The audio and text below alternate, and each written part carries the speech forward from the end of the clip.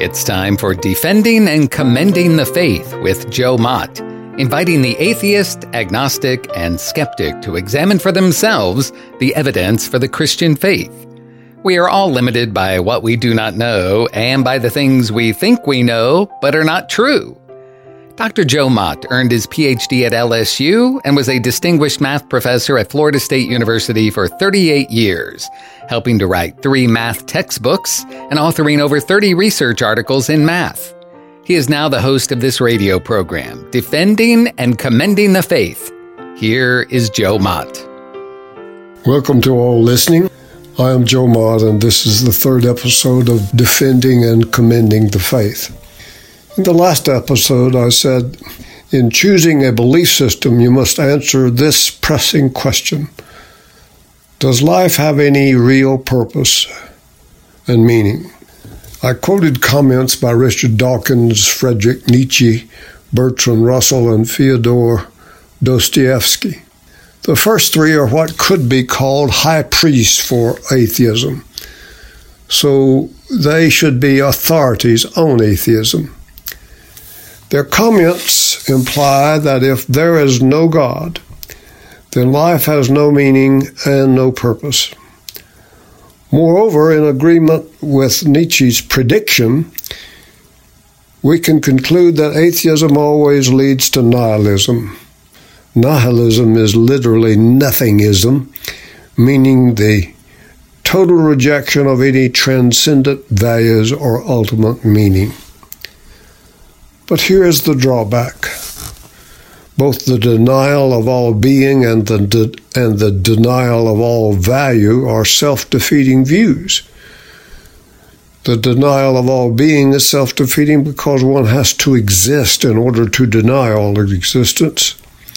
And similarly, the denial of all value is self-defeating since the very denial involves the belief that there is value in making this denial. So if we start with these 2 premises, 1, atheism leads to nihilism, and 2, nihilism is self-defeating, the conclusion is evident. Atheism is self-defeating. According to atheism, since there is no enduring purpose to life, then there is no right or wrong way to live it. And it doesn't really matter how you live or what you believe. Your ultimate destiny is annihilation. You simply return to dust. So atheism is self-defeating, since atheism is self-defeating, you should know that choosing atheism is both foolish and irrational. What action should you take knowing that atheism is self-defeating? The action should be to reject atheism and begin to search for a belief system that is not self-defeating. Another point I made in the last episode was that some people say different belief systems, religious and non-religious, are fundamentally the same and only superficially different. In truth, they are fundamentally different and only superficially similar. I need to add to what I said in the last episode. Whenever we hear someone say, all religions are basically the same, we immediately know 2 things about that person. First, he has little in-depth knowledge of the various religions. And second, the person either has no religion at all, or if he does, he is not conversant about it because he does not know its own distinctives. A person's commitment to the idea that all religions are essentially the same is really based on his or her ignorance of those religions. So ask that person, have you examined all religions, or for that matter, all major religions? Aren't you making some very broad generalizations? This is the end of my review from the last episode. I recommend for your perusal the fold-out Worldviews Comparison, published by Rose Publishing. It lists 8 worldviews.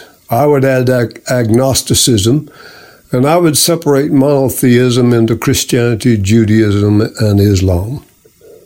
I start today with this question. Which belief system, faith, religion, worldview will you choose? Ask yourself, which belief system, if any, answers the God question correctly? Which belief system explains the condition of the world plausibly? Which belief system answers the 5 fundamental questions best?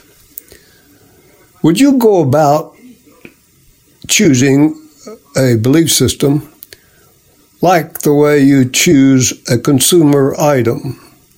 Suppose you're shopping to buy some consumer item, say a coffee maker for a loved one. Would you just choose the first one you encountered? Probably not, right? Would you look for the 2 or 3 most popular brands and try to discover the reason these brands were chosen? Maybe. Would you choose one from among those most popular brands which was the lowest price for the benefits it offered? Again, maybe. Finally, would you search for the brand that required you to work the hardest to get a cup of coffee? I doubt that. I wonder, would you apply the same method of choosing a consumer item to choosing a faith, a religion, or a belief system? When I look back on the time when I came to the Lord when I was 11 years old, I think God had been drawing me to Him for at least 4 years. So it's not totally up to my choice. God is mysteriously involved somehow. In case you're attempting to choose your belief system in the same manner that you would search for a consumer item, note that the 6 most popular religions in the world are: first, Christianity with 31.2% of the population. Second, Islam with 24.1%. Third, Hinduism with 15.1%. Buddhism with 6.9%. And fifth, folk religions, 5.7%. And sixth, Judaism with 0.2%. What about the differences of these separate religions? In a previous episode, I pointed out some distinct differences between Christianity and Islam and between Christianity and Hinduism. We can find other significant differences. The Muslim Quran and Hindu Vedas, for example, promote a works view of salvation, whereas the Bible says salvation is a gift for those who trust in Christ alone. Compare Ephesians chapter 2, verses 8 and 9, and Romans 6, chapter 6, verse 23, and chapter 3, verse 24. Christianity teaches that Jesus is absolute deity. Hindus claim that Jesus was a mere avatar, just one physical incarnation of one of the 330 million deities. Islam says Jesus is only a prophet. The truth is that the major world religions disagree over every major issue, including the following list of things. 1, the nature of God. Is there one or more gods? Finite or infinite? Personal or impersonal? Does God have capacity for miracles, etc.? Number 2, the view of the nature of truth. Tests for truth and logical consistency. Can their truth claims be tested? Is their religion livable? 3, the view of man's nature, the basic problem for humanity. its ultimate destiny, and the requirements for individuals to overcome the basic problem. 4, the origin of evil and its end. 5, the view of the basis for ethics and morality. 6, the attitude of God toward mankind and the world, in particular, the means of attaining salvation, in the view of ultimate human destiny and the afterlife. And number 7, there are differences in other aspects like the perception of sin, hell, heaven, and creation. In particular now, let's discuss the differences between Christianity's God and Islam's God.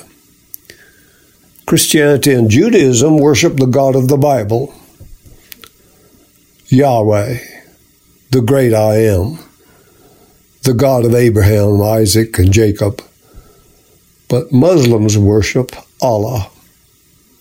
Allah and Yahweh share some similarities. Both are one, as opposed to the gods of pantheism and polytheism. Both are transcendent, creators of the universe, sovereign and omnipotent. Both have communicated through prophets and will eventually judge all mankind.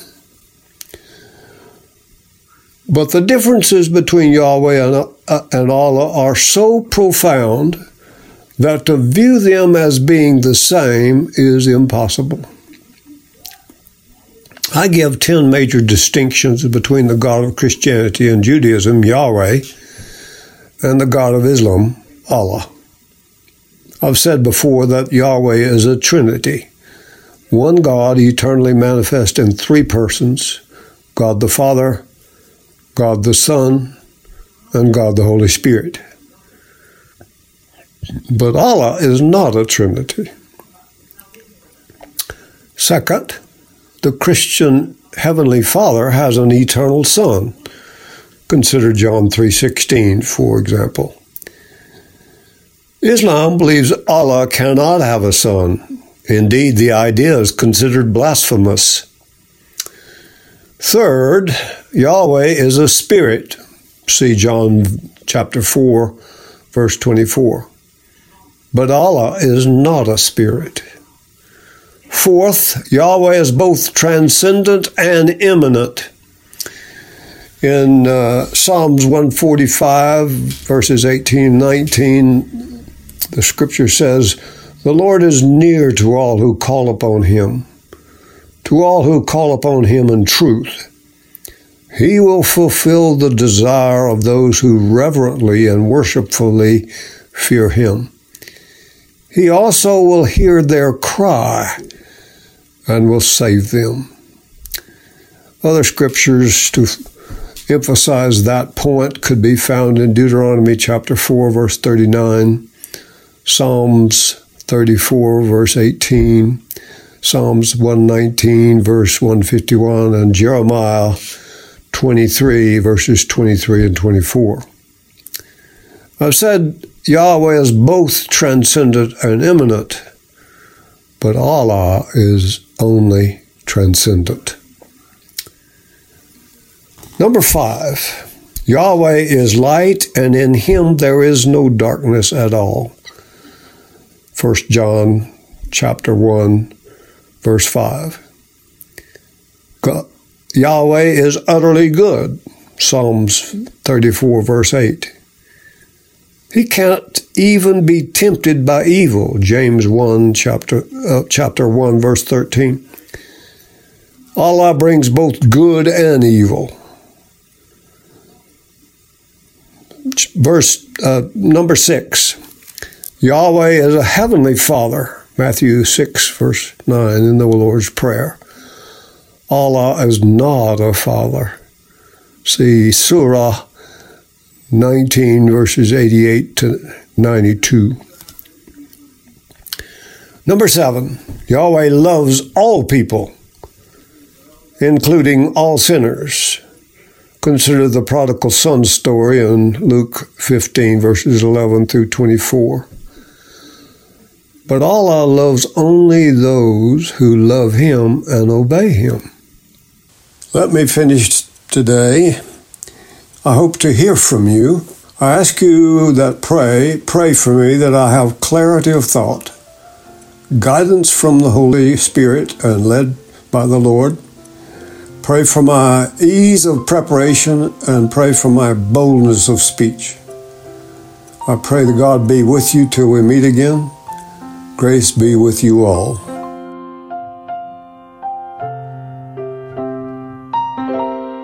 Thank you for listening to Defending and Commending the Faith with Joe Mott, a production of Wave 94 Radio in Tallahassee, Florida. If you have any questions or comments for Joe, please forward them to Doug Apple at Wave94 at this email address, dougapple@wave94.com. And be sure to join us every Monday evening at 6:45 p.m. on Wave 94 and subscribe through your favorite podcast app. Defending and Commending the Faith with Joe Mott.